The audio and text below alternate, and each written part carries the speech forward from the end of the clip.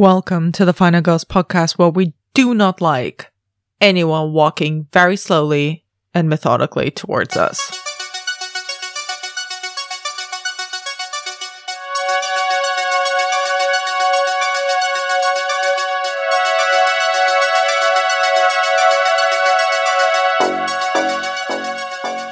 I'm Anna Bogutskaya, co-founder of the Final Girls Collective and your podcast host.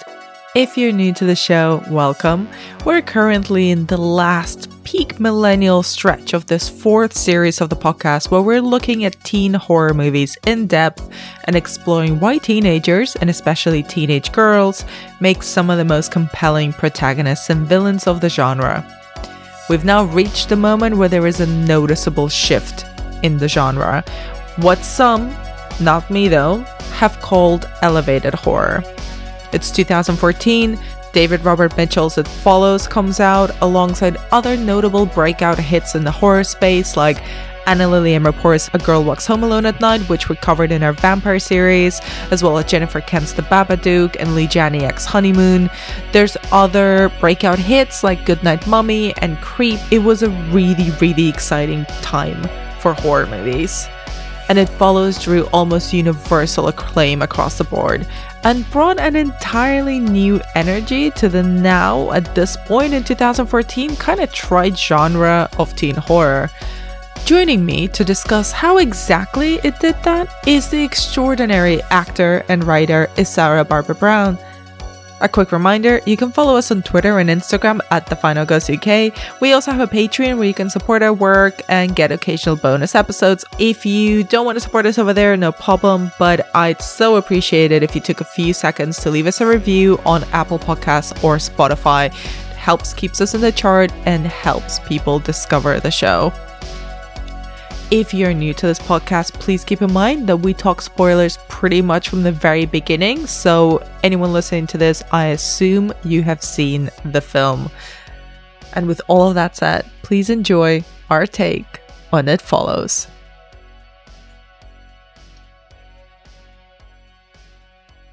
So, I have been looking forward to this episode a lot, Isara. Thank you so much for picking this film. Thanks for having me for this film. I love this film. So this is like, yeah, a real treat. It's gonna be exciting. It also feels like a turning point in horror and teen horror specifically.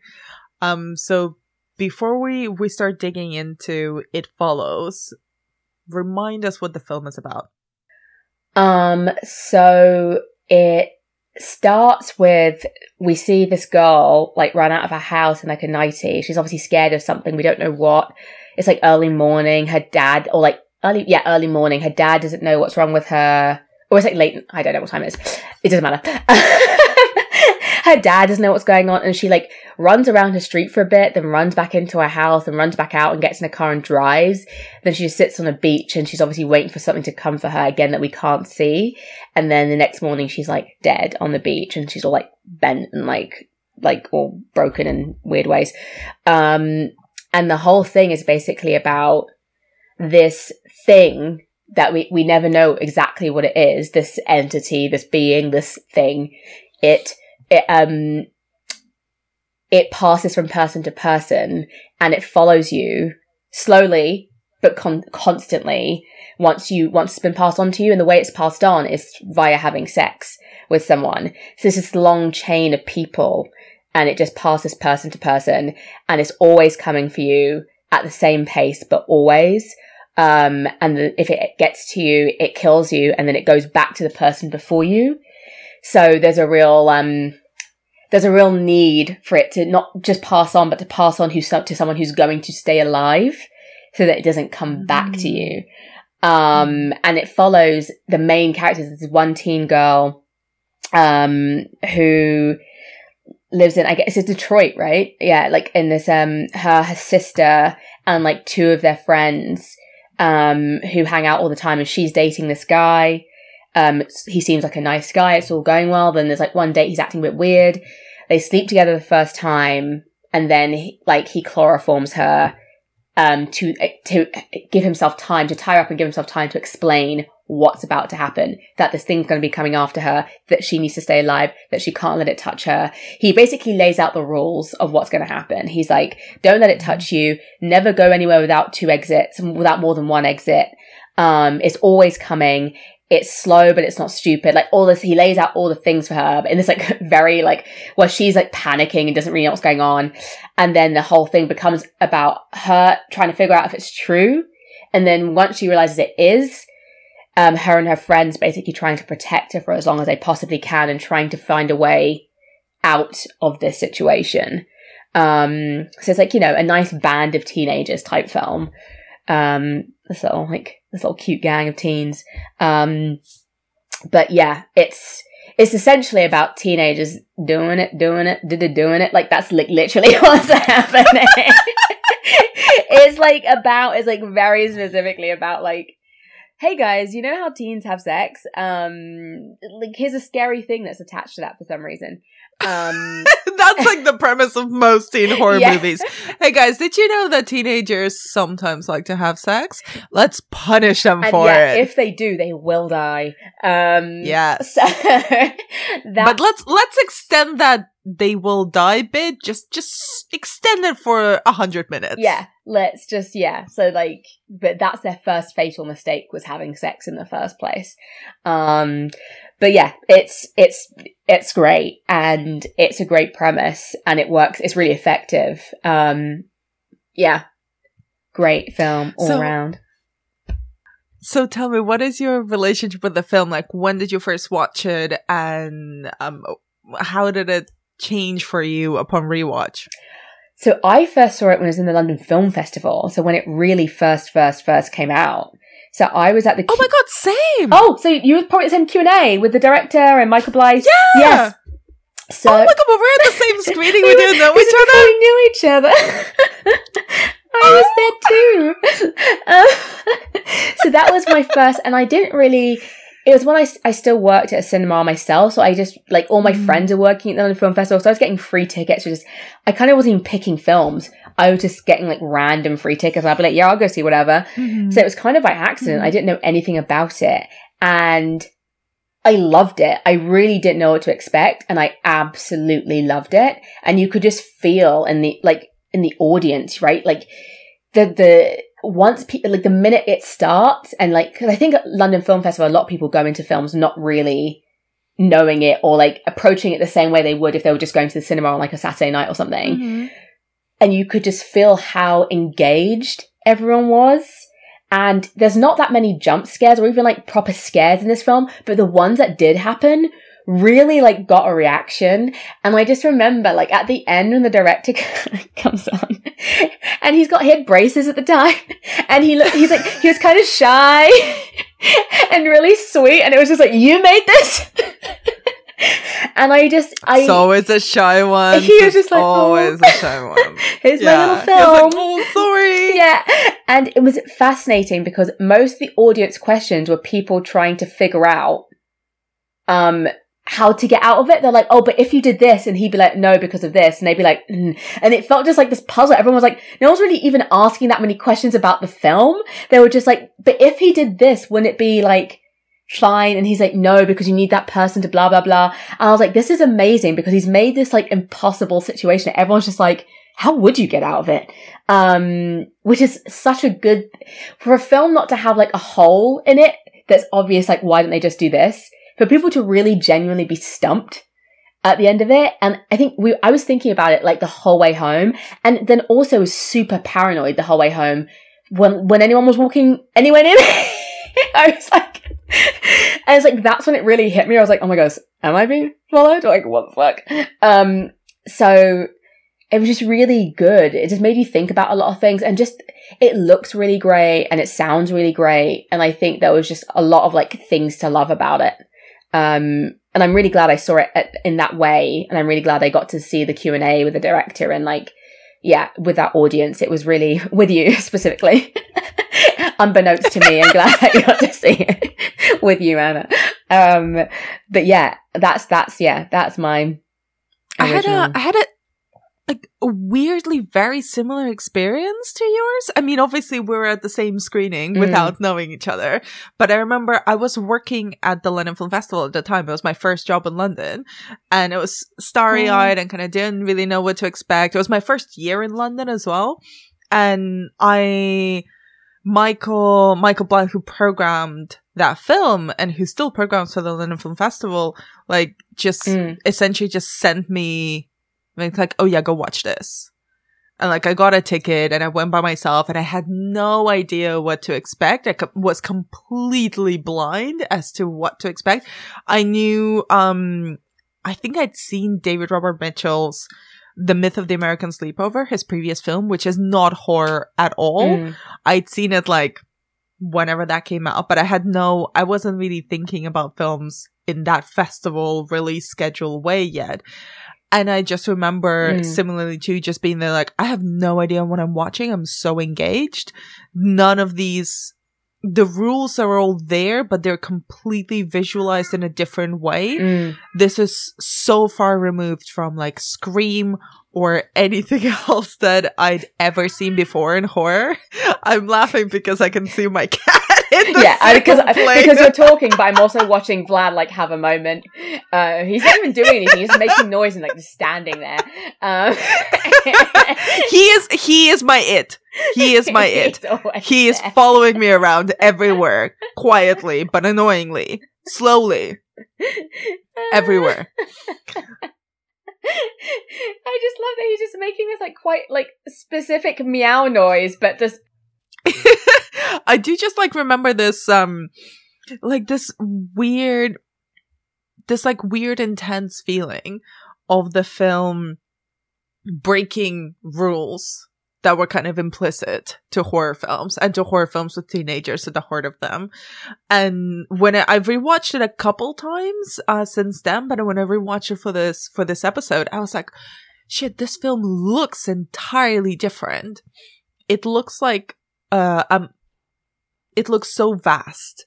It looks so big. It almost looks like this weird suburban western where all the shots are so ample, so wide. Everything has a sort of art housey, languid, virgin suicide style feel to it that kind of we're not really used to in horror films, or weren't used to at this point at least.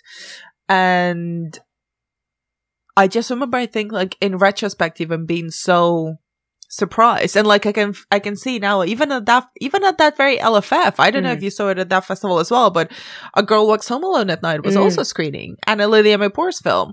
And I remember kind of, you know, I didn't watch the film in that screening because I was working, but I remember sort of having to see a bit of her Q&A with Michael, too. And it was like, oh, wow, this... like the end, I caught the ending of it and kind of the vibe of the festival, and it was that a lot of people are talking about it, and it really felt like there was something shifting in the horror landscape at that time, in this particular moment, kind of, you know, in 2014. I don't know. I think honestly, I think there was a moment where horror struggled to understand how to make, especially like a teen horror, or like that's not a slasher, like a more serious teen horror, but that also deals with like the modernity of like mobile phones and being able to travel quite easily and like get away from things quite easily. And I don't know. I think there was like kind of a moment of like, I think in the early 2000s they were kind of like, oh, we embrace it, we make the technology somehow part of like that horrible film where like the phone kills you or whatever the fuck. Like, and it was just like, no, that doesn't really quite work. And so I think, and then there was suddenly this wave of like, some people found a way to do it that felt really new. Like A Girl Walks Home Alone at Night just felt like a different perspective. Even like stuff like Let the Right One In is like a perspective change, where it's just like, what if it's not like about finding the cause of this like terrible thing? What if it's about like, I don't know, what if it was about like the people it's happening to, yes, but then sometimes what if the terrible thing isn't that terrible at first glance, or like, I don't know. It was just a more interesting point of view people just started experimenting with, I think. and also what the characters needed to be who are protagonists was also changing. Like, those rules felt like they changed about, I mean, not drastically, but like, it's still, as far as, not necessarily looks-wise, who they were, but definitely personality or character-wise, that felt like it was shifting. I mean, this is also the time that people, I think because of this film, because of A Girl Walks Home Alone at Night, because of Babadook, also the same year. Honeymoon is not a film that many people talk about, but it also came out the same year, which I think is relevant.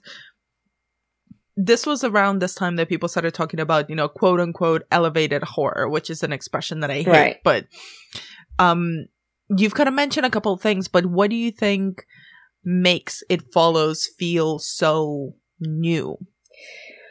I think he's kind of, it obviously is like fairly like modern times, but it feels kind of weirdly timeless. Like, and even though, again, it's somewhere quite specific, we know it's set in Detroit, like in the suburbs of Detroit, it feels kind of also not specific. There's nothing in it. There's none of those shots where it's like, here's Detroit. This is where we are. It's, also, just, which is actually, it's new, but kind of not. It's a recycling maybe, that the not feeling the need to explain everything, not feeling the need for huge amounts of exposition felt really refreshing. Like landing us in this place with these characters and letting us catch up to who they are and what was going on in their lives. The way that we're going to talk about that later, I think, more, but the way the parents aren't really around, but in a way that makes it very noticeable in this one, rather than it being this dismissed thing of like, oh, for some reason their parents aren't here. It's like a choice, a really clear choice to half show parents or to show that they're a bit distant, a bit absent, and kind of hint at reasons why, but never fully go into it. Like, and it feels more bleak for that reason. Rather than it being like, obviously in the 80s, it's easy to get away with like, oh, the parents just aren't thinking about the kids. But in modern times, it's a bit hard to explain that away. And I think a lot of the times people just kind of avoid kind of explaining why the parents aren't, or they make it easy. Like, oh, they're at work. And that's the only reason why they're not here. Whereas this makes a more pointed effort to be like, no, the parents are not just not around because they're at work. They are removed like from their children's lives in a way that means they feel like they're really on their own. Like, you never question the fact that they don't go to them. So, it wouldn't make sense. And I think there are things like that, which again, I feel like films have done before, but it was a new way to look at it, or a new way to frame it, at least. And I think, it's quite a bold film in a lot of it. Like the music choices, how some of the like lighting is like really washed out, and like, I don't know, I just think it was a really like kind of striking looking film, and like a lot of the choices felt quite, the fact that it's a film that has like, like 3 instances of like teens having sex in it, that it's never like titillation and never like framed as like the sexy, like, oh yeah, and there's like a sex scene in it. It's just all very like even. Yeah, I think that just made it feel very new. Like I think the same with the films we just talked about, this quiet, like evenness, like the Babadook has it, A Girl Walks Home Alone at Night has it, where a lot of the time it's just this kind of like steady thing, and then like suddenly something happens and then it goes steady again. And I really like that. And I think it, pacing wise, even that felt new and felt interesting, that it wasn't like, oh, it starts and it's go, go, go, go, go until the end. It's like, no, it ebbs and flows. There are like peaks and troughs, and which feels more like life. And also just, I don't know, there's like a really beautiful bleakness to like the films we've mentioned. There's just something across them that just feels like inherently, like there's an undercurrent of like sadness, I think, in a lot of them, which I think the instinct, especially for teen horror, is often to make it still kind of upbeat, still kind of fun, like have enough quips in there to keep everyone like entertained, and to make just something quite like, no, it's all kind of sad. Like, even without this horrible thing, like the sad undercurrent, like even if this horror didn't visit them, there's this sad undercurrent running through their whole lives, which I guess like as time's gone on has felt more prevalent to like our actual lives. Like no matter what's happening, there's always this undercurrent of like, just this kind of shit. So I think people respond to that. Like I think I did. I think that's one of the reasons people like have like such an emotional response to it. Like genuinely, they really love this film, and I think that's why. And one of the things that I think really, struck me at the time, and definitely I've noticed a lot more since, is just how the teenagers feel like teenagers, and perhaps this is the thing that makes this film strike a chord emotionally with audiences, is the fact that these teenagers, you mentioned before that they're like such a cute little group, but they're cute in a sense where they're kind of dumb, but they're not dumb. Yeah. But they're very clearly like not 27-year-old film stars who are pretending to be teenagers, but are kind of behaving and talking and living lives and having experiences that don't relate to being a teenager. And at the same, like that beautiful bleakness that you're talking about, it's kind of also in their lives. Like when we meet them, they're sort of very languid, they're sort of lounging around. They're not really doing much. And it's not saying it in a judgmental way. It's like, no, that's actually what, a lot of teenagers do. Not everybody's like running around and competing, I don't know, in like varsity sports and things like that.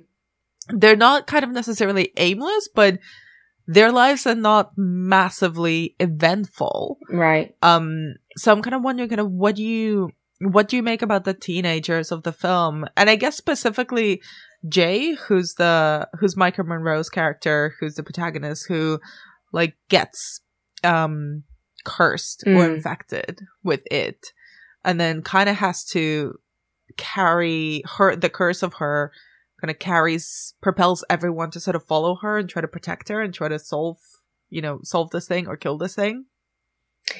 So I think you're right about the teens. Like we've talked about this in Battle Royale, how it makes a huge difference when teens look like teens, because it suddenly makes everything that's happening to them more horrifying because they're not muscle bound like 27-year-olds.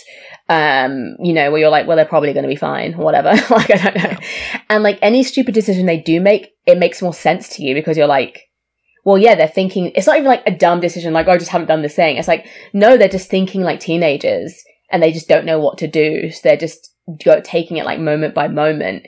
And I like that they're like, yeah, like you said, these languid, just hanging out. It's the summer, I guess. Like, no, because she goes back to school. So maybe, I don't know, but they have a lot of free time. It feels like fall, right? In a way. So yeah, maybe because school's still in. So I'm like, but they don't seem to be. But anyway, they are just hanging. And usually what you have is the teenagers who are like at school and very involved with school and going to pep rallies and doing all that shit. And then the ones who are always just hanging out somewhere, like the bad teens, or they just don't care about anything. And I like that they don't fit into any camp. They're just regular teens who just like sitting around not doing very much. And even the fact it's not a big deal that they drink a little bit and smoke a little bit, it's like, yeah, because that's what teens are doing. Like, they're sneaking things, and then it doesn't have to be this big like, oh my god, this is something we do because we're like bad. It's like, no, pretty much like most teens like at some point are experimenting with these things. And even the fact that sex is introduced, like, it's like, yeah, that's when you're thinking about it a lot. Like you're full of hormones, and of course, I don't know. So I do like that about them. And Jay in particular, I love her because she's like that. Like, there's one bit when who says to her sister, like, I wish Jay wasn't so pretty. And her sister's like, yeah, me too. Yeah. And I love that she's at kind of like this small town, like pretty, like, I mean, the actress is like very pretty, but like the way that she's dressed is like that very much like, oh, the pretty girl who lives on our street. She's like that one girl. And like there's a bit where like little boys are watching her like in the swimming pool in the back of her house and stuff like that. Like she's that girl. But even then, it's still in context. It's not like she's that girl. She walks around like flipping her hair in slow motion. She's like regular girl. Just that everyone else has decided that she's like the fittest girl on the street. It really reminded me like the way that that's framed, and I sort of mentioned it before, but like as you were talking, it made me think about it even more of the virgin suicides, you know, like the Lisbon sisters, where it's like, oh, the neighborhood boys have decided, or like someone has decided you are the prettiest girls that have ever lived. Right. And it's like, they're just regular girls. Right. And they're like, just regular girls. The myth that revolves around like that person and stuff. And even the next door neighbor, who is like very much like that guy who lives on your street, who you think he's fit because he lives on your street. Like, and he has a car and he's a bit older. Like, it's all these circumstantial reasons that like, it feels like a big deal to them rather than it need to be a big deal to us. It's like, no, I get that this is their world. This is like the people that are in it. But I love them. I love that they have that teenage bond of like, even though they're not sure they believe her for like a little bit of the film, that they trust that they trust what they see, which is that she's really scared and something's wrong, right? So they go along with her because rather than like, which again in horror films is a really, I hate annoying trope especially when it's a woman being like, something weird's happening in our house and the husband's like, I'm sure you're just very tired. Or like just everyone dismisses it, especially if it's a woman saying these things. And the fact that her friends are like, we're not sure what's happening. We're not sure if you're hallucinating or whatever. But the fact that they know that she needs them. And so they just kind of go along with what she thinks will help is, I love, because I feel like that's what you would do for your friends. Like, you're reacting to what you're seeing there. You're not like logicking like an adult would. You're going, this is, and like part of you would be going, well, maybe it is true. And I think because you're younger, there's space in your like mind or whatever to be like, well, maybe this is a thing. Maybe this could be true because look at how she's reacting, and you don't feel the need to like logic it away. So I love that about it, that they don't massively question her. They just know something's wrong and they just want to help her. I think it's that teenage part as well, like that part of they don't necessarily understand, and she clearly doesn't understand it either, but they can see the effect that it's having on her, just how terrified she is since this thing happened. And they believe her fear. Even if they don't necessarily believe in it, they believe in their friend being terrified. You know someone and you've never seen them like that you mean? Like, and it's really scary to see someone you know so well be that terrified of something that you can't identify or understand. It's like, that would terrify you. It'll be like, oh my God, like, you know, it would really like unnerve you, and it does. And I like that. And I also like her like arc in the film, like rather than her becoming some like boss bitch, like badass, like chick, it's like, no, she goes into herself. Like after the first thing that happens to her, which is the guy she like really liked and like slept with, and then he chloroforms her, ties to a chair, tells her something's after her.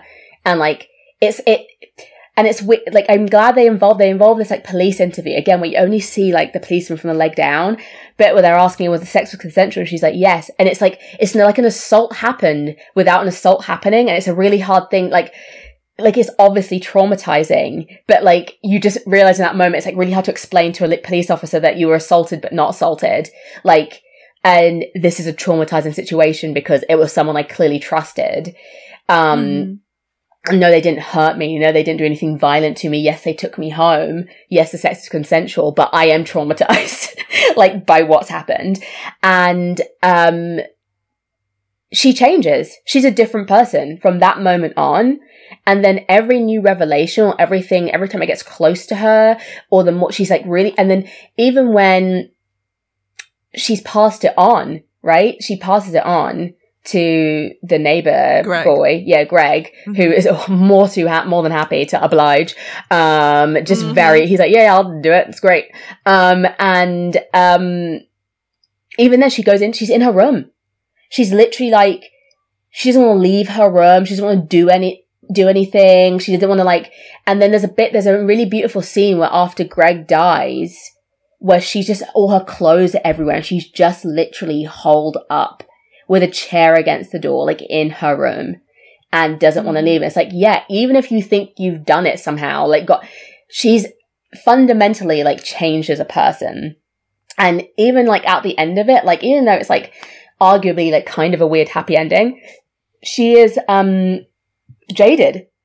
she's like changed forever. And I like that they're kind of these jaded teens. I like that their friend is reading The Idiot on her little like amazing shell like e-reader. Like they're just these kind of like cool but don't know they're cool, like smart but don't know they're smart, like super jaded because of stuff that's happened in their real life, like teens. And this just, maybe Jay was like kind of slightly living above it because of the place she holds in society, and now she's just like down, but she's with all of them, like she's just as like jaded as all of them. And I really like that about her. Yeah, I think it's a really great performance. I think she does really well. She's really touching. Like, I think in those, there's so many close-ups of her face in the film, which really resonate because like she's got such an expressive face. Like she really shifts, I think, from being kind of languid, kind of distant, kind of living in her pretty bubble and being seen from the outside to us being so up close to her being terrified. And because we're seeing as an audience the things that she's seeing, we're seeing it. Even when nobody else is seeing it, we're kind of by her side. Like, we can see the monster approach. We can see it when she sees it. And it's terrifying. Like, the way, you know, we'll talk a bit more about it in a minute. But the way it shapes, the way that she never... There's a moment where she can't tell if it's actually Greg sleepwalking or if it's it going to kill Greg. Like the fact that she knows that she's the only one who can see it.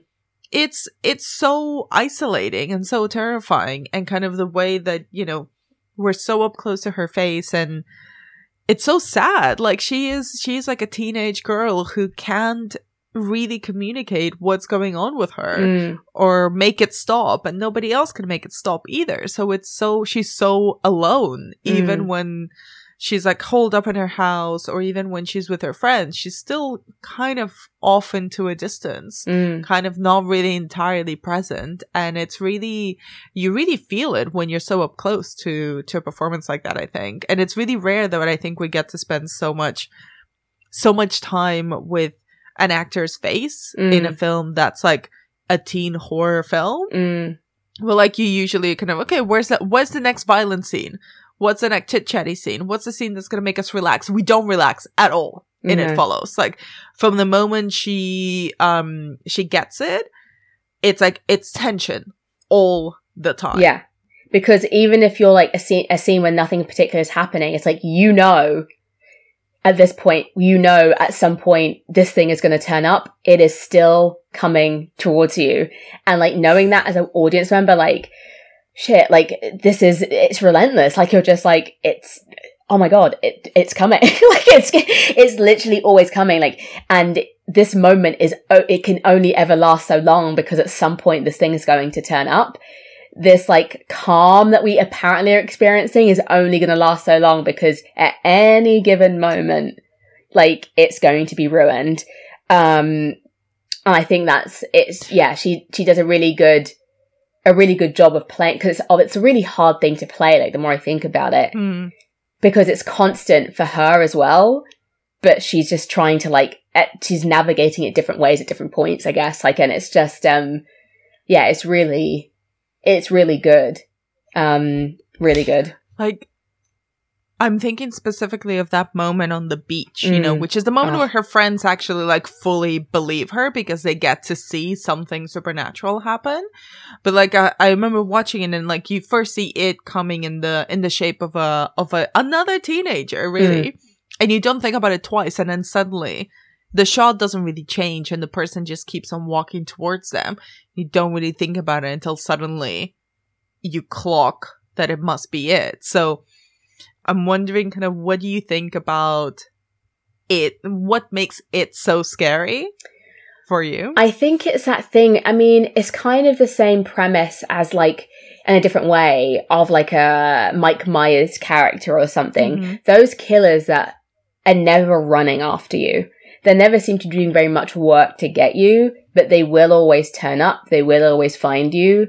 And even if you're running full pelt and they're walking, somehow they will get there. And the idea of this is so scary, because obviously it's not, like, I guess Mike Myers is kind of supernatural at this point, but like, this is like full supernatural, right? So it's not like it was ever, we don't actually know what it is, but it's not a person, right? It's something else. It's an entity of some kind.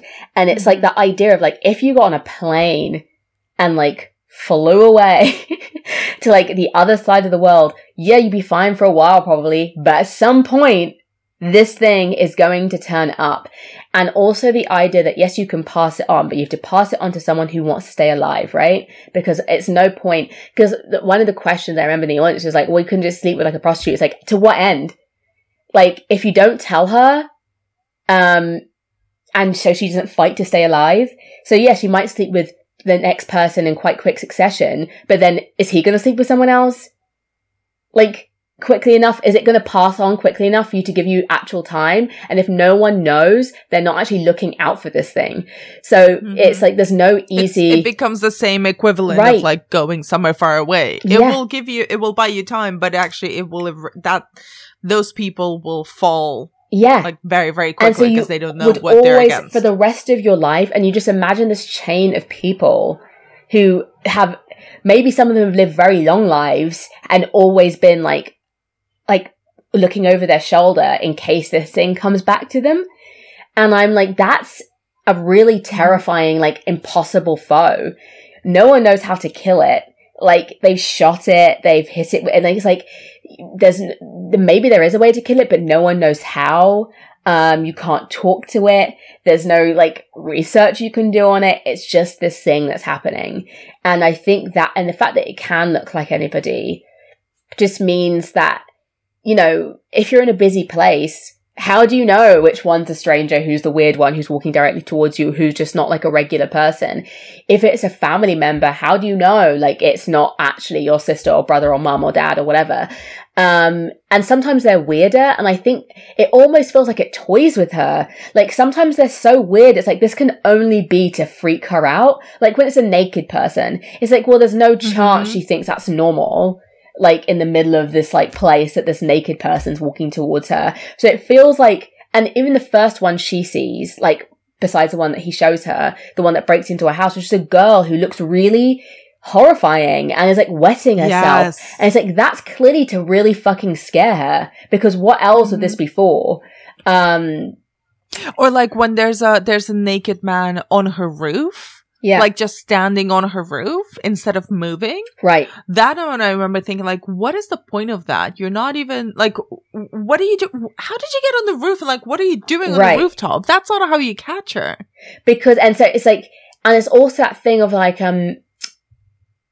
it's interesting because it does have very specific rules, and I do like that they are laid out at the very beginning. So, you know, like, but it also is bound by human things. So, like, it can't, like, just pass through a door, for example. It has to, like, open the door. The door has to be open, or, like, it can't do anything like that. It has to smash a window to get in and stuff like that.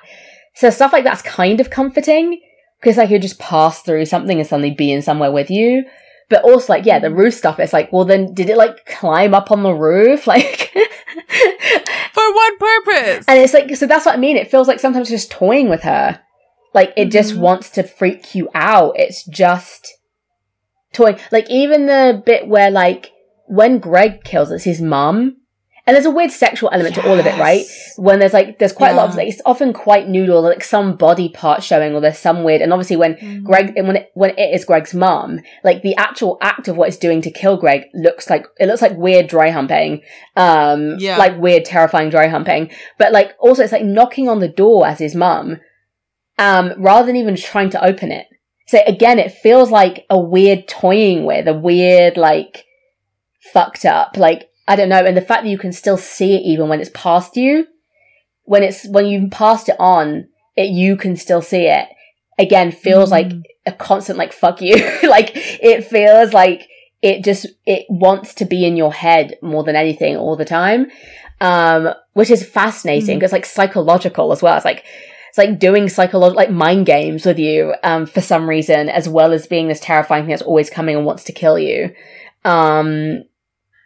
Which one did you find most terrifying? The tall man at the bedroom door. He's just too tall. Like, and it's just like, the fact that he like does that stoop to, and I was like, that's one of the first moment I was truly like, like that really scared me. And the kid as well, like who crawls at the beach.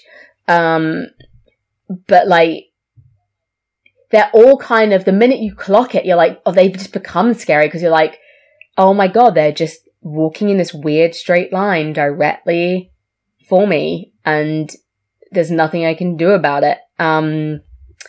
Yeah, it's a really effective, like, scary thing. It's also weird that it can be so, and I think this is like the greatest compliment to pay to this film, is that it's so scary when we actually get only literally 2 instances of it being actually violent, like when it actually gets to grab. Well, maybe 3 if you consider like the last scene in the pool and stuff as like being quite full on. But we see the kind of the creature, it grab her hair, and then like half of that scene it's invisible, so we see it kind of from everybody else's point of view. And then we see Greg's mom kind of do that weird alien-esque kind of dry humping thing, and Greg is just dead almost instantly. That feels very intense and weird. But like, other than that, it's just it walking, or sort of trying to grab someone, but we barely see it do anything actually explicitly violent, and it's still so terrifying despite the fact that it's not really doing much. So I'm kind of wondering, what do you think, outside of the fact that it's really slow moving, and I personally find that really much creepier than someone like running.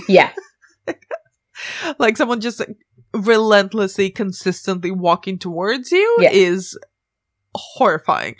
But what do you think, kind of, you talked a little bit about the Q&A with David Robert Mitchell, but what do you think about the transmission of it and like these rules that the film set out that do seem pretty, even though they're very simple, seem very ironclad? It's interesting, because the rules are kind of a mix of, this is what it's doing. It's walking towards you all the time. Don't let it touch you. It's never going to stop. It's moving slowly, but always moving. And then there's the other rules that are like, never be somewhere that only has one exit. Then there are rules for like just existing with this thing following you. Pass it on as soon as you can. Make sure you tell the person, you know, that. Yeah, like survivor rules. Yeah. And, they are, but then it doesn't go into detail about exactly, we know it's passing through sex, but there's like quite, it's interesting because at the time, I don't remember anyone asking about this, but it's like, is it only penetrative sex? Is it, because like, you know, are queer kids just safe? Like, because fantastic. But like, and is it unprotected sex, or does it matter? Like, there's certain things that we don't know necessarily. And sometimes it seems to take longer. So sometimes it's like, is it really always? Because sometimes they don't move very far and it seems to take a long time for it to get to them. Like, for example, when she passes it on to Greg, and Greg's just going about his normal days, right? For days. Yeah. For days. And so it's like, is it just like giving him that space so he relaxes?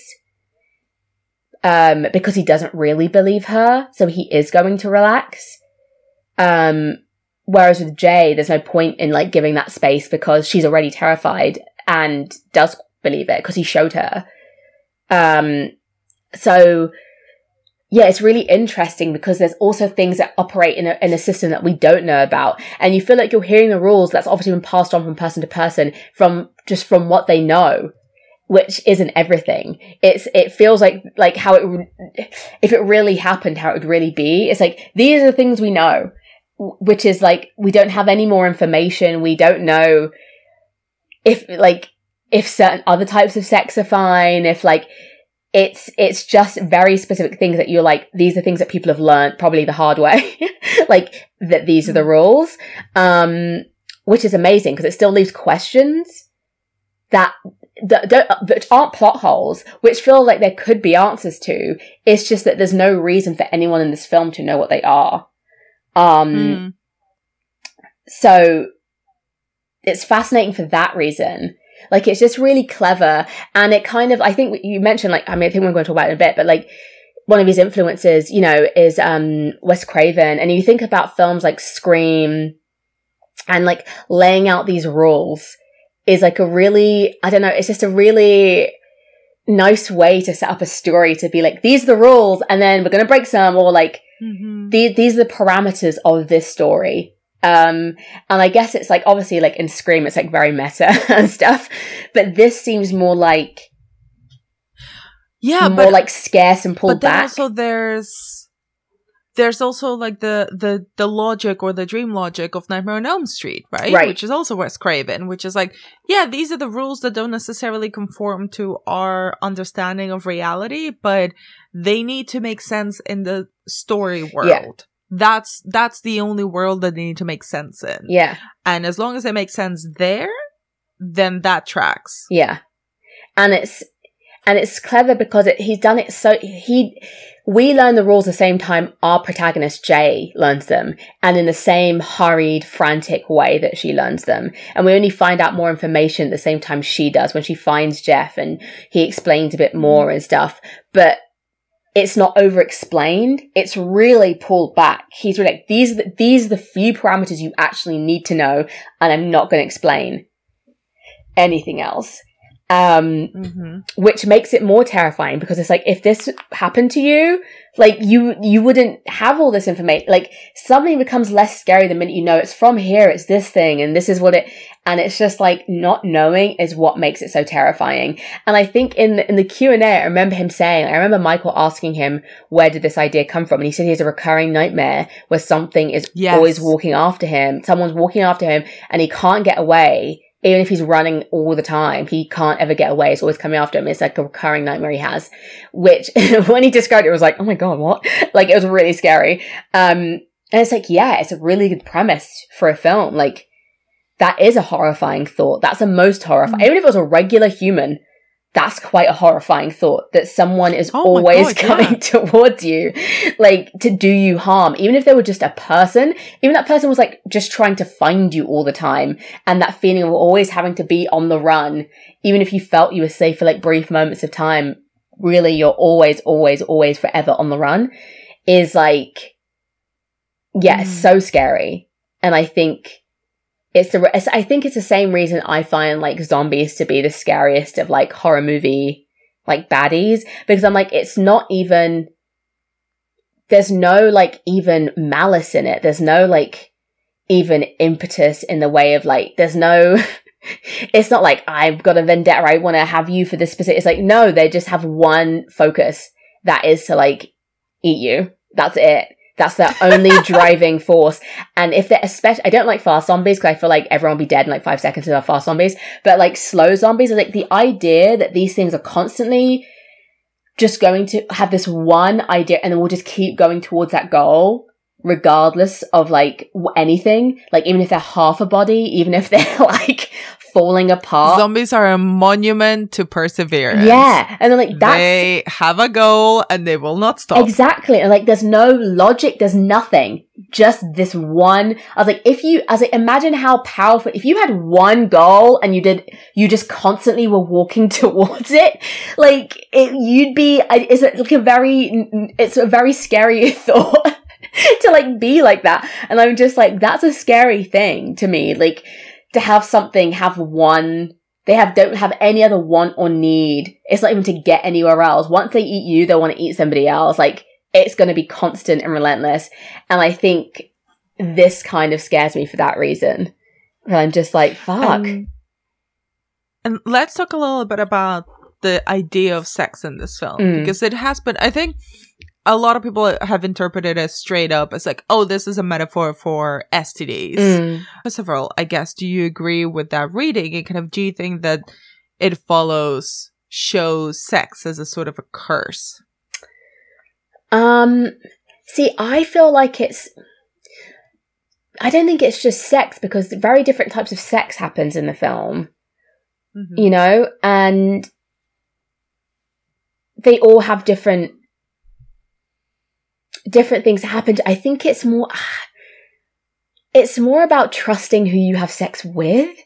I don't know. That's what it feels like to me. Like, she's dating the first guy and he says he's this guy and she doesn't ask too many questions. She fully, like, the bit when he actually chloroforms, so she's fully laying down. She's not watching what he's doing. He's in his boot for some reason.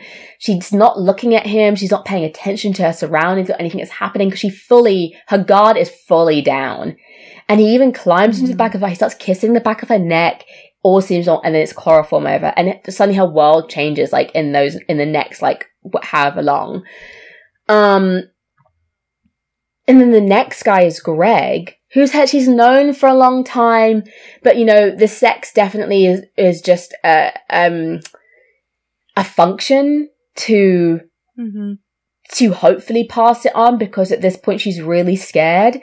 And so maybe this is the best choice, and he's willing, because he wants to have sex with her, he's willing, and he doesn't believe this is happening. Is why he's willing, not out of any kind of bravery or, like, anything. And, she kind of, during the sex, she kind of dissociates. It's a bit, she's just looking out the door. She just kind of isn't even in it. And you realize the last time she had sex with this awful thing happened to her. And she's not engaged in this at all. This is just a means to an end. So again, like, it's again very different sex. And the sex for her the first time was satisfying at the time it was happening because it was someone she liked, but she made the mistake in trusting. And then this guy is someone she trusts, kind of, but has made a mistake in the sense of, like, he doesn't really believe her and his intentions aren't good. And then when she has sex with her friend, what's his name? Paul. Adorable little Paul. But even when he talks to her about it and he's like, the bit where after Greg dies and she's holed up in her room, like, obviously spiraling, and he comes in and sits with her and he says a really weird thing. I love that it's in there, but it's a really weird thing to say at the moment. He's like, you know, I like you too. And it's like, she has sex with Greg because he likes her.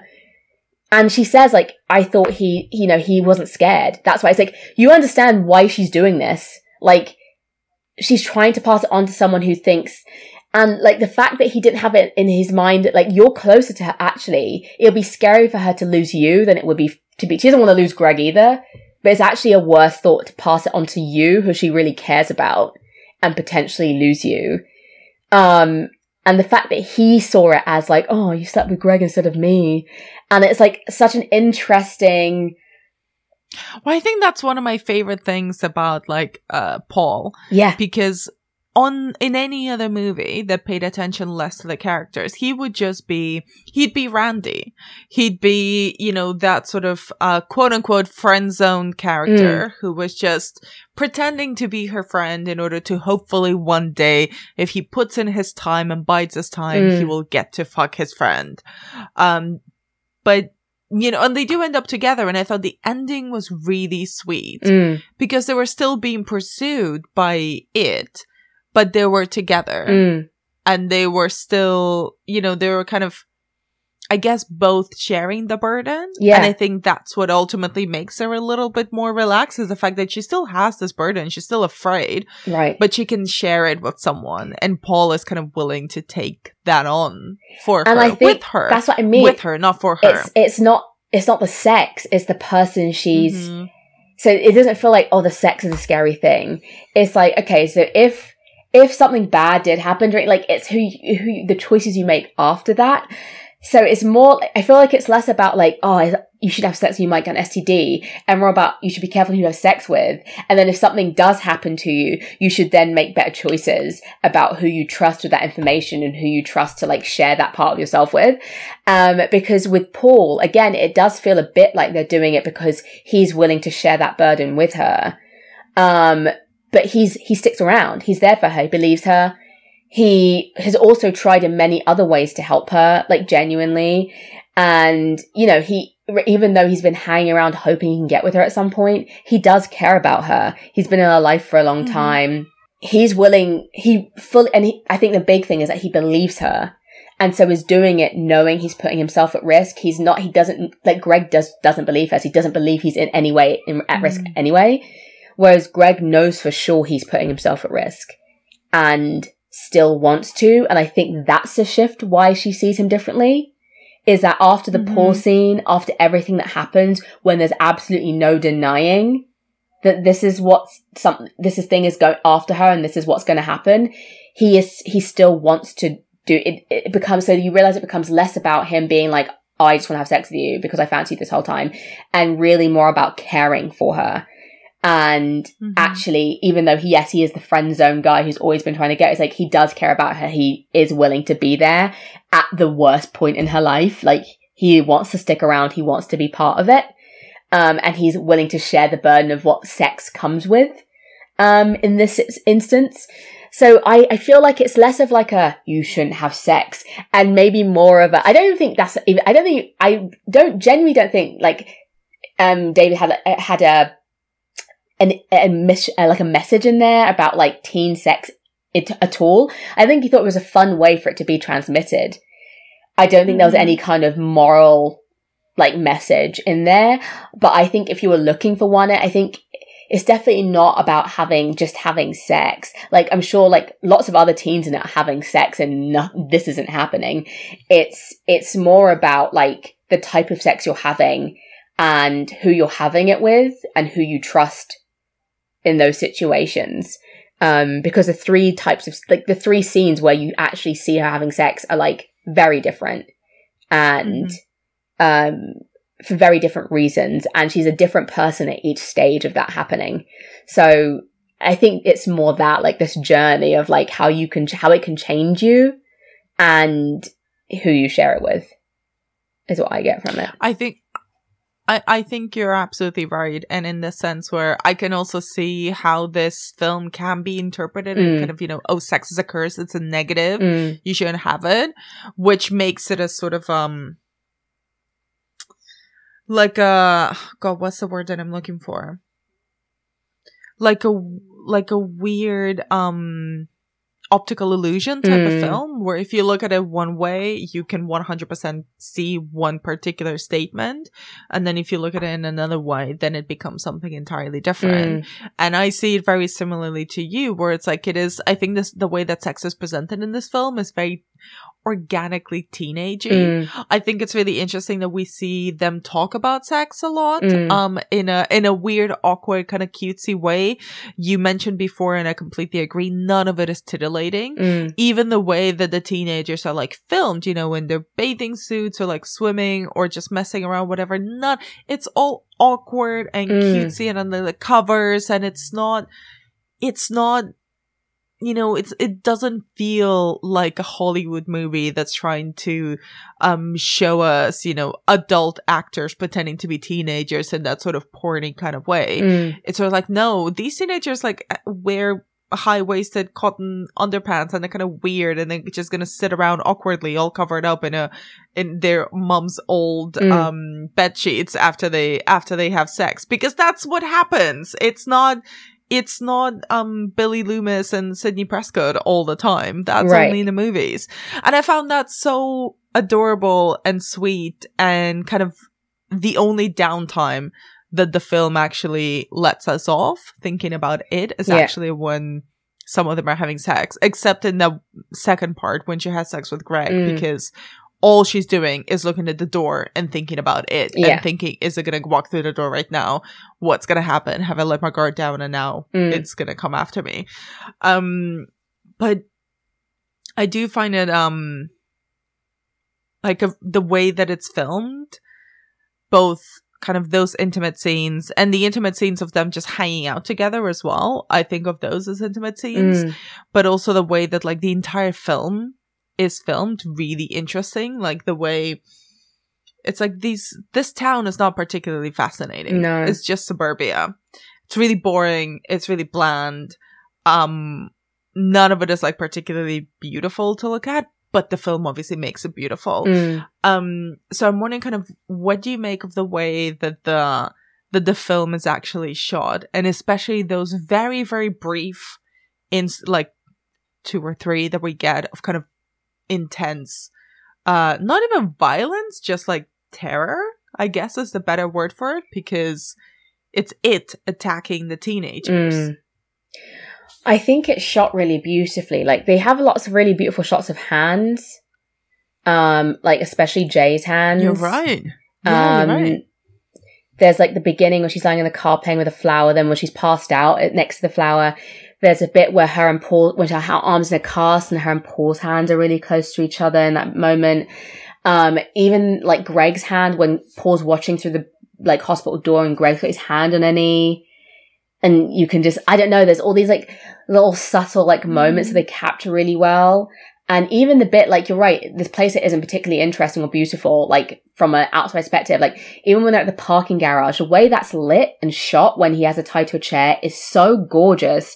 And I'm just like, this is, like, so well done. Like, in her bedroom, she has, like, beautiful, like, peach lamp at the side of her mirror. It makes you feel, like, dreamlike. And she wears, like, peach a lot. And it just really implies a lot with just light. And lots of the scenes are quite like I said, they're quite washed out or quite stark. And when the violence is happening, it doesn't suddenly cut to loads of like heightened music and like quick cuts. It kind of keeps it like, no, here's this like especially the one in the pool. It's like, here's this pool, and they're making a lot of noise, and because they're panicking and they're trying to say where it is and what everything.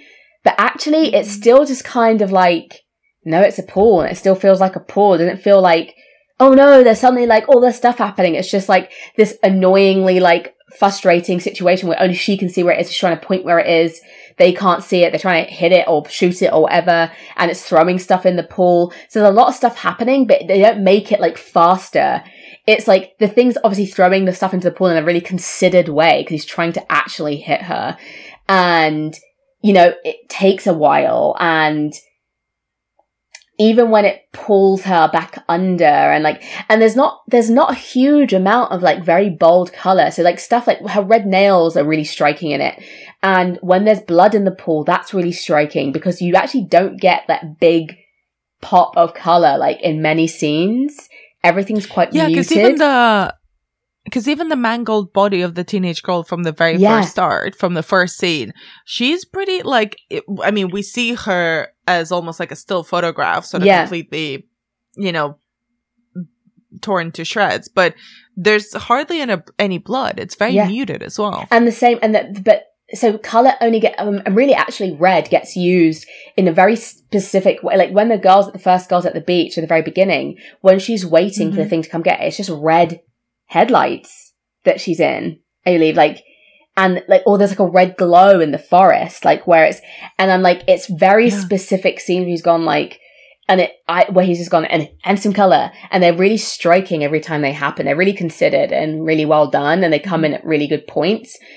And I think, I'm glad it never kind of gets that frantic. It's frantic because of what's happening, but they're never doing too much and make us feel like, oh, it's more frantic than it needs to be. It's like, no, it's scary enough that there's all this activity happening and we're just watching it from kind of a distance space and like watching it happen, and it happens quite slowly. Like even when you realize on the beach, for example, when you realize that her friend who's walking towards her is actually the real one's in the water and the one walking towards her is it takes a long time after that realization. It still takes it doesn't, even if you're in sight and it realizes it's gone undetected, it doesn't speed up. It still comes at that pace. And the fact that it's like the back of her hair going up, I'm like, I like the slow, and everyone being like, what? And the slow realization. And then them trying to fight something they can't see and her shooting, and then just being like, what are you doing? Like the confusion in those scenes, their confusion is enough. We don't need like to make it seem more like it's enough. Like them running at the pace they're running, them hiding when they're hiding, her trying to get away, her driving like into a thing, but it all in real time is like plenty. So I think it's really like smart that he trusted that he didn't need to do more to make it feel urgent and scary. It's like, no, their reactions to this is enough. Like us watching them be panicked is actually enough. And we've spoken a little bit about kind of Wes Craven, but I definitely also feel a lot of John Carpenter, especially in the way that he shot Halloween, the first one, and a lot in the music, which you mentioned before. Kind of, did you get bits of Carpenter as well when you were watching this? Yeah, and I kind of like, in the kind of also bleak, there's no way out of this situation. Okay. Like, way. I was just like, yeah, this is just, they're just doing their best, like, in this, like, kind of fuck situation. But yeah, the music and the not afraid of the quiet reminds me of, like, Carpenter, and then having, like, quite this distinct music come in at points. But also not being afraid of, like, scenes that are boring, which aren't actually boring. Like, that reminds me of Carpenter. Yeah, I think it's one of those things, it's one of those films that feels, you know, sometimes when people are like, oh, it's an ode to this director because I really love their work, but it just feels like they've just cut and pasted things. This genuinely feels like an ode. It's like, oh, you can tell that you really appreciate the work they've made, but you also understand that you want to make it your own, or that you want to do something slightly different with it. But that's at the base of it. That's your influence. And it feels like it's like internalizing what made those directors that they love actually work. Right. That's not just the superficial stylistic choices. It's like, yeah, you can use anyone, you know, a lot of people can create the synthy music that sort of has a John Carpenter vibe, but not everybody can use it in a way that makes it as effective as when Carpenter uses it. Right. And it's stuff like, yeah, you're right. It's like internalizing what they're actually doing rather than going, I like this scene, and so I'm going to try and recreate this scene in my work. Like even stuff, I mean, this is a really out there comparison, but like even stuff like The Thing, I'm like, the fact that this is hopeless situation, and at the end, their main concern is just like, well, we can't let it leave. And obviously it's like a lot more bleak. It's not as cute as It Follows. But the fact that they kind of go, well, I guess we'll just keep it with us for as long as we possibly can. Like that's the best option here. There's no way out of this. We're not even going to try and like find a way out. We're just going to do our best to contain this thing for as long as possible. And that kind of ending, which again is unusual for a teen horror, is like, that feels even like influenced by that. Not being afraid to make it like kind of like, yeah, they're kind of fucked, but at least they have each other. Situation. It's bleak until the very end. It really commits to the bleakness. Yeah. And actually, I wanted to ask you, you know, do you think there is a way out? I think there probably is, but I don't think they have the resources to know what that is. I think it would be a different film where it would entail finding out what this thing is, finding a way to kill it, finding out where it came from or where it started or some such like thing, or doing something that like somehow, you know, when you like not break the rules, but like where you do something, so it's like a catch-22 where they figure out a way of, well, if we do this, then it won't know what to do.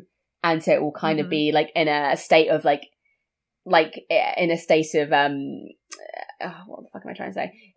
Where it can't do anything because it's kind of stuck in a position that we kept it in somehow. Like, I'm actually another random reference. It reminds me of like the Lich. I don't know if anyone watches Adventure Time, but like the Lich in Adventure Time, where there's a point where they trap it in this space where it can't make it. Its one goal is to cause death.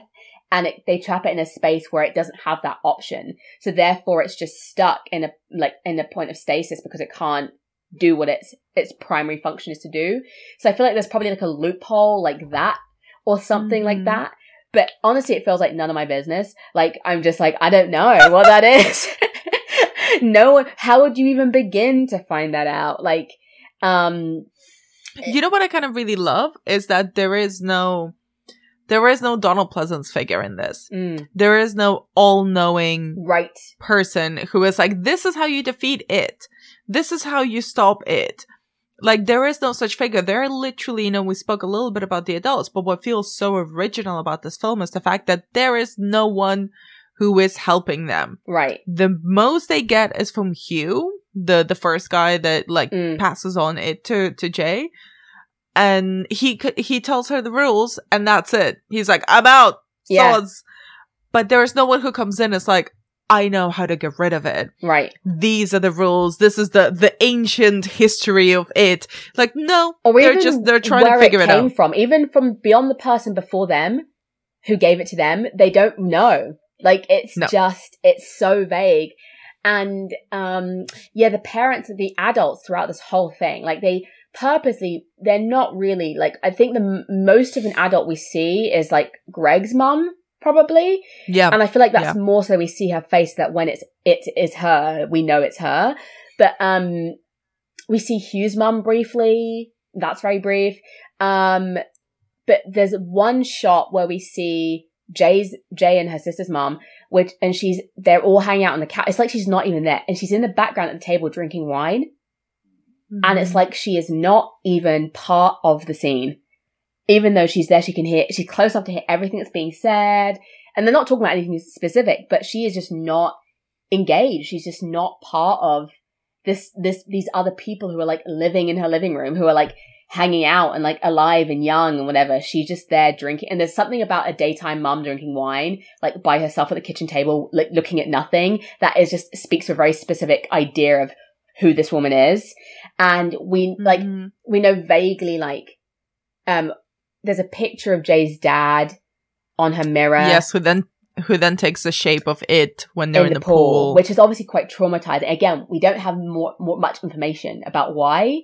I mean, apart from he's dead, we don't, like, there's stuff about his death clearly that's traumatized this family. Greg's mum, when Jay's first dumped off by Hugh and there's police around the house, Greg's mum is like, oh, that family's a mess. And it's hinted at that it's because, like, since the dad's died, I don't know what's happened, but this family's kind of fallen apart or are struggling or just have really struggled with this loss. And clearly the mum has completely taken herself out of the of the equation, like, because of this. So adults just are these figures who are just there, but not there to really provide any, even stuff like the registrar who, like, shows them the yearbook at Hugh's school. We never see her face.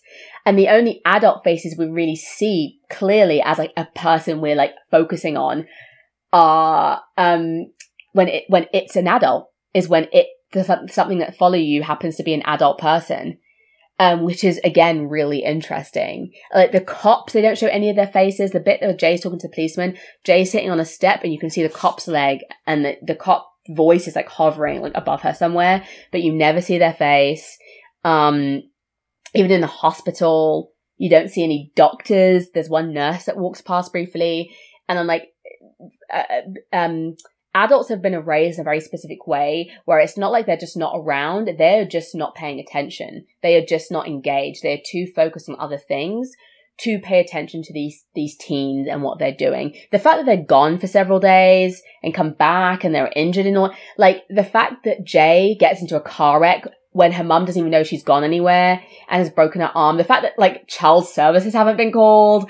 Like, no one is really paying, like, one of the girls gets shot by accident. Again, no one seems to be, the police aren't involved. No one seems concerned. It just seems like they just deal with things that happen to the teens as they come, but no one's really asking the questions about why this is happening, what's going on. And yeah, it is that thing of, like, that, like, hopeless. They are just really, alone. They are just really in this with each other and for themselves, which also explains why it passes on the way it does. Because if this is how all the teens it's passing on to, how it happens, it's like they're always, I mean, the fact that Hugh was clearly renting a house and, like, I guess moved out of home for a little while this is happening to him, and then went back home. It's like, does your mom have questions about that? He's obviously also a more jumpy, paranoid person now. Like, your son has changed. Do you have questions about that?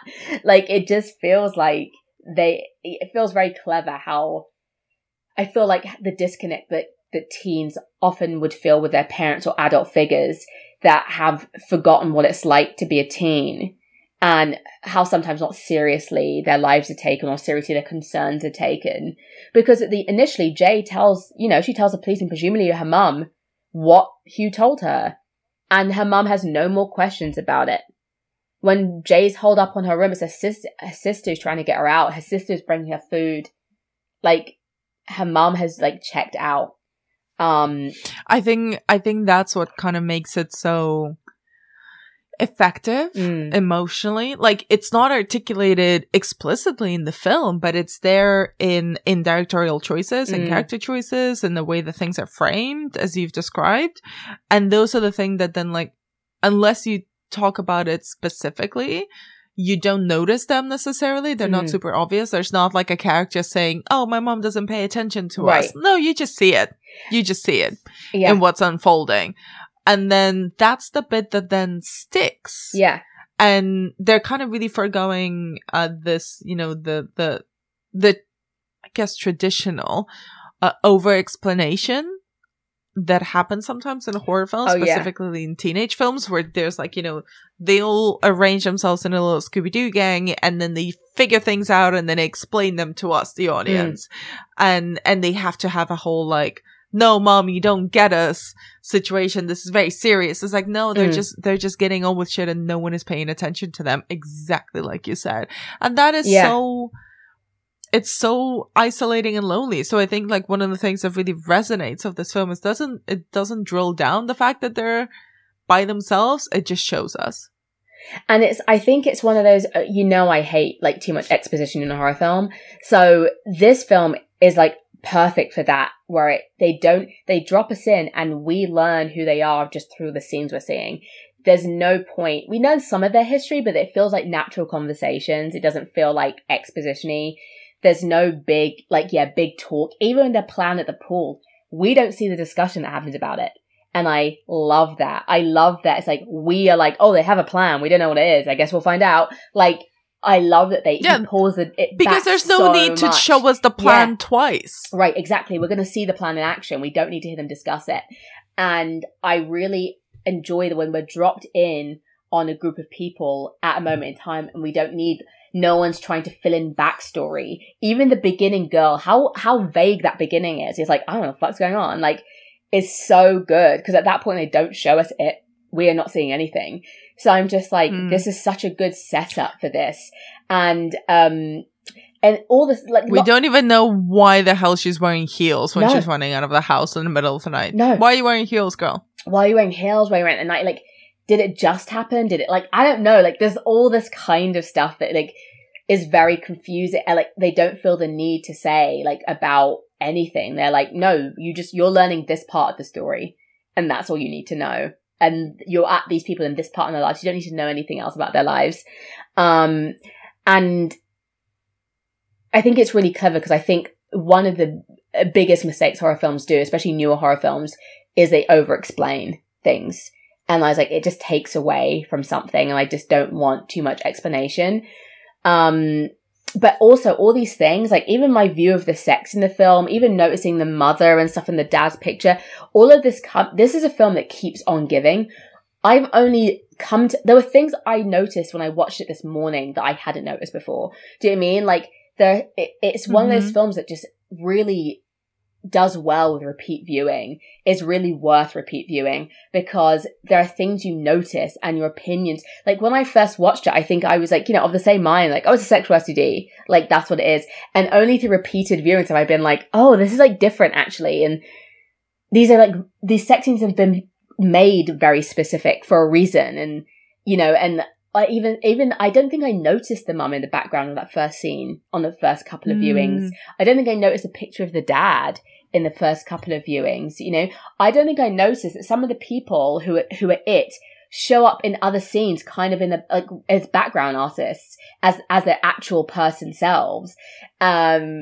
So they're vaguely people she recognizes or used to seeing as well, which is fascinating. Like, and all the decisions were made so like strategically and it's so clever that it takes you a while to even, you're like, oh God, oh yeah, this and this and this. And I think it's just done. And there's so much to obsess about. Like even the fact that the Shell e-reader her friend has became this massive thing. Yes! And it doesn't even exist. But like everyone was like, wait, what is it? How do we get this? That she like reads Wikipedia on? Yeah, but she's reading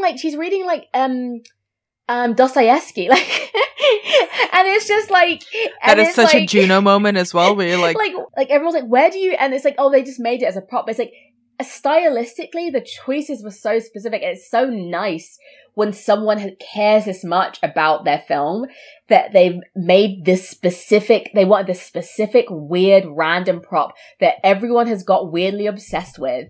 Like, I noticed it the first time I watched it this morning, she's wearing a shell choker when she goes, like, where did she even get that? Like, all the choices are so specific, and I'm just really obsessed with it, because I'm like, I don't even know what this is. Like, where would you get that? Like, it's amazing. I love it. But, like, what?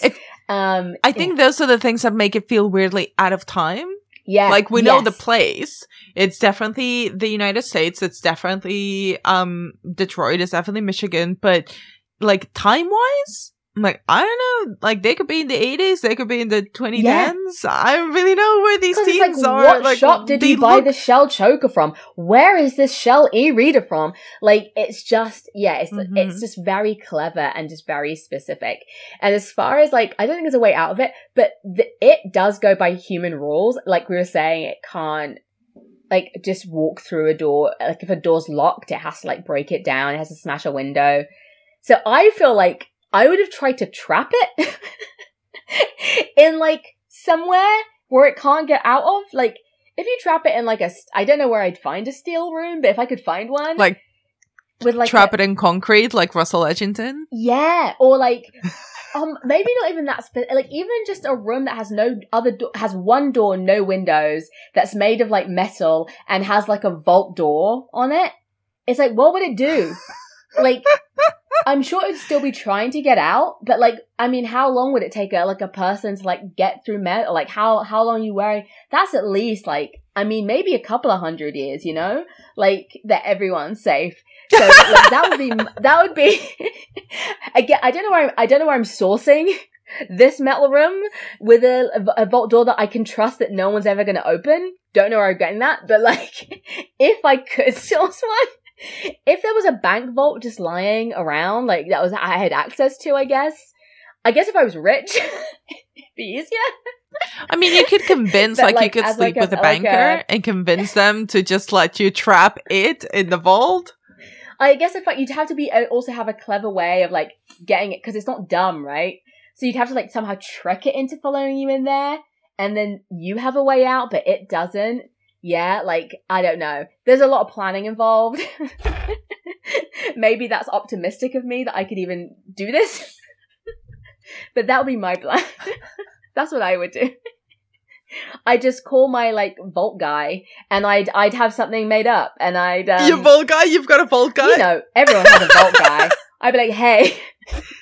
Everyone what's the turnaround on this kind of room? Or, like, you know who's that guy who had the scary, like, murder hotel? Like, that kind of situation where it's just impossible for it to get out. Like, I'd source one of those places. What was his name? H.H. Holmes. Yeah, that's it. I'd source an H.H. Holmes, like, vibey hotel. I'd find that somewhere. I'd be like, you know, but also you'd have to, like, make sure that the H.H. Holmes style guy doesn't kill you first before you could actually... I'd have to, like, have an inn where we were, like, on good terms. Or, like, I've got someone that will be here forever, like, here for you to torture forever. It's a thing that you can torture always. Yeah, have, like, a murder bond. Yeah. Some situation like that. Again, I don't know how.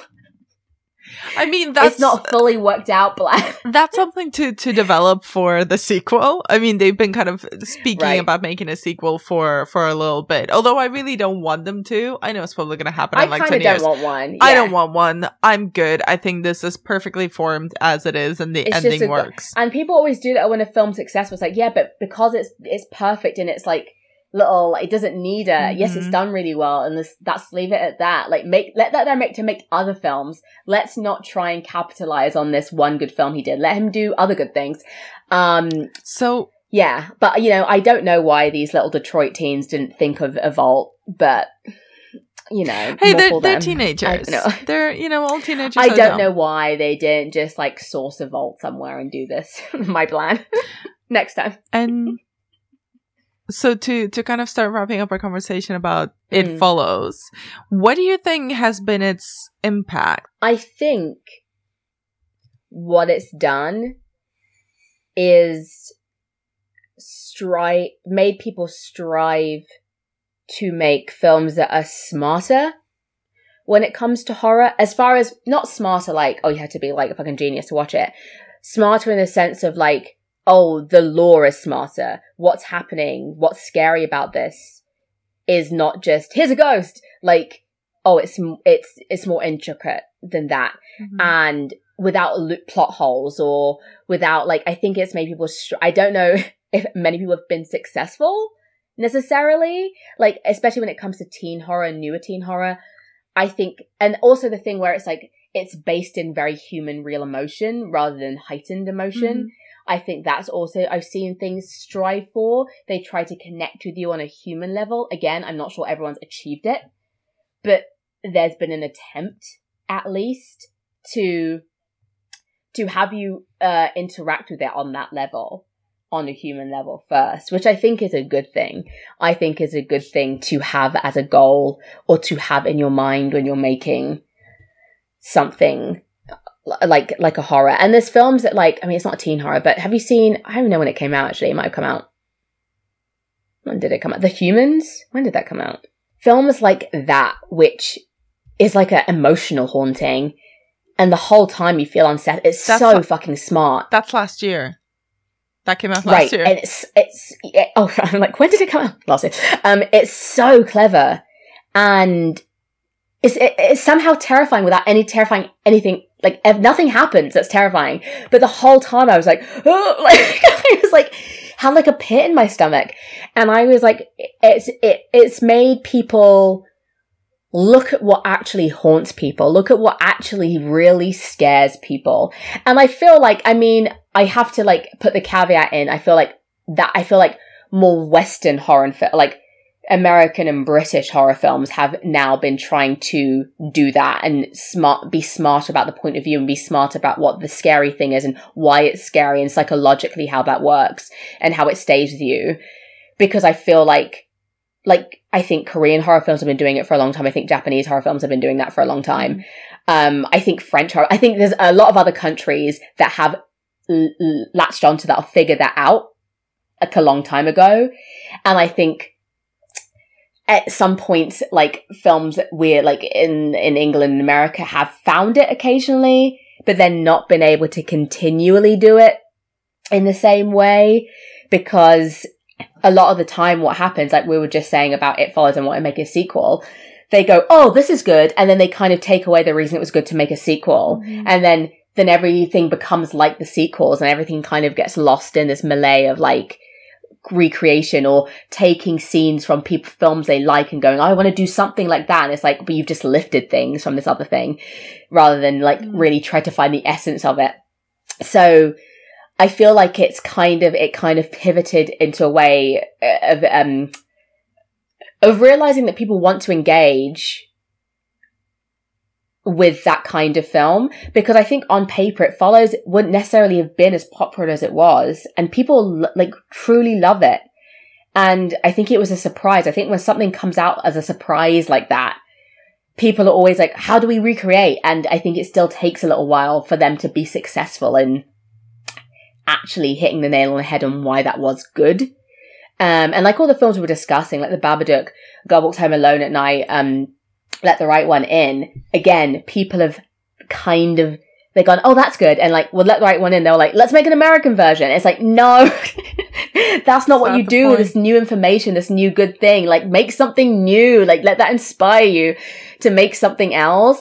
So I think it's still finding its feet, but I think it did, it was part of that like group of films that made people go, oh, it can be smart and it can be about very human things, even if it's supernatural. It can have like very human things at the basis of it, at the crux of it. And I think that's kind of where it's pivoted to for like, you know, more indie horrors anyway. I think that's often where they're trying to start from. Yeah.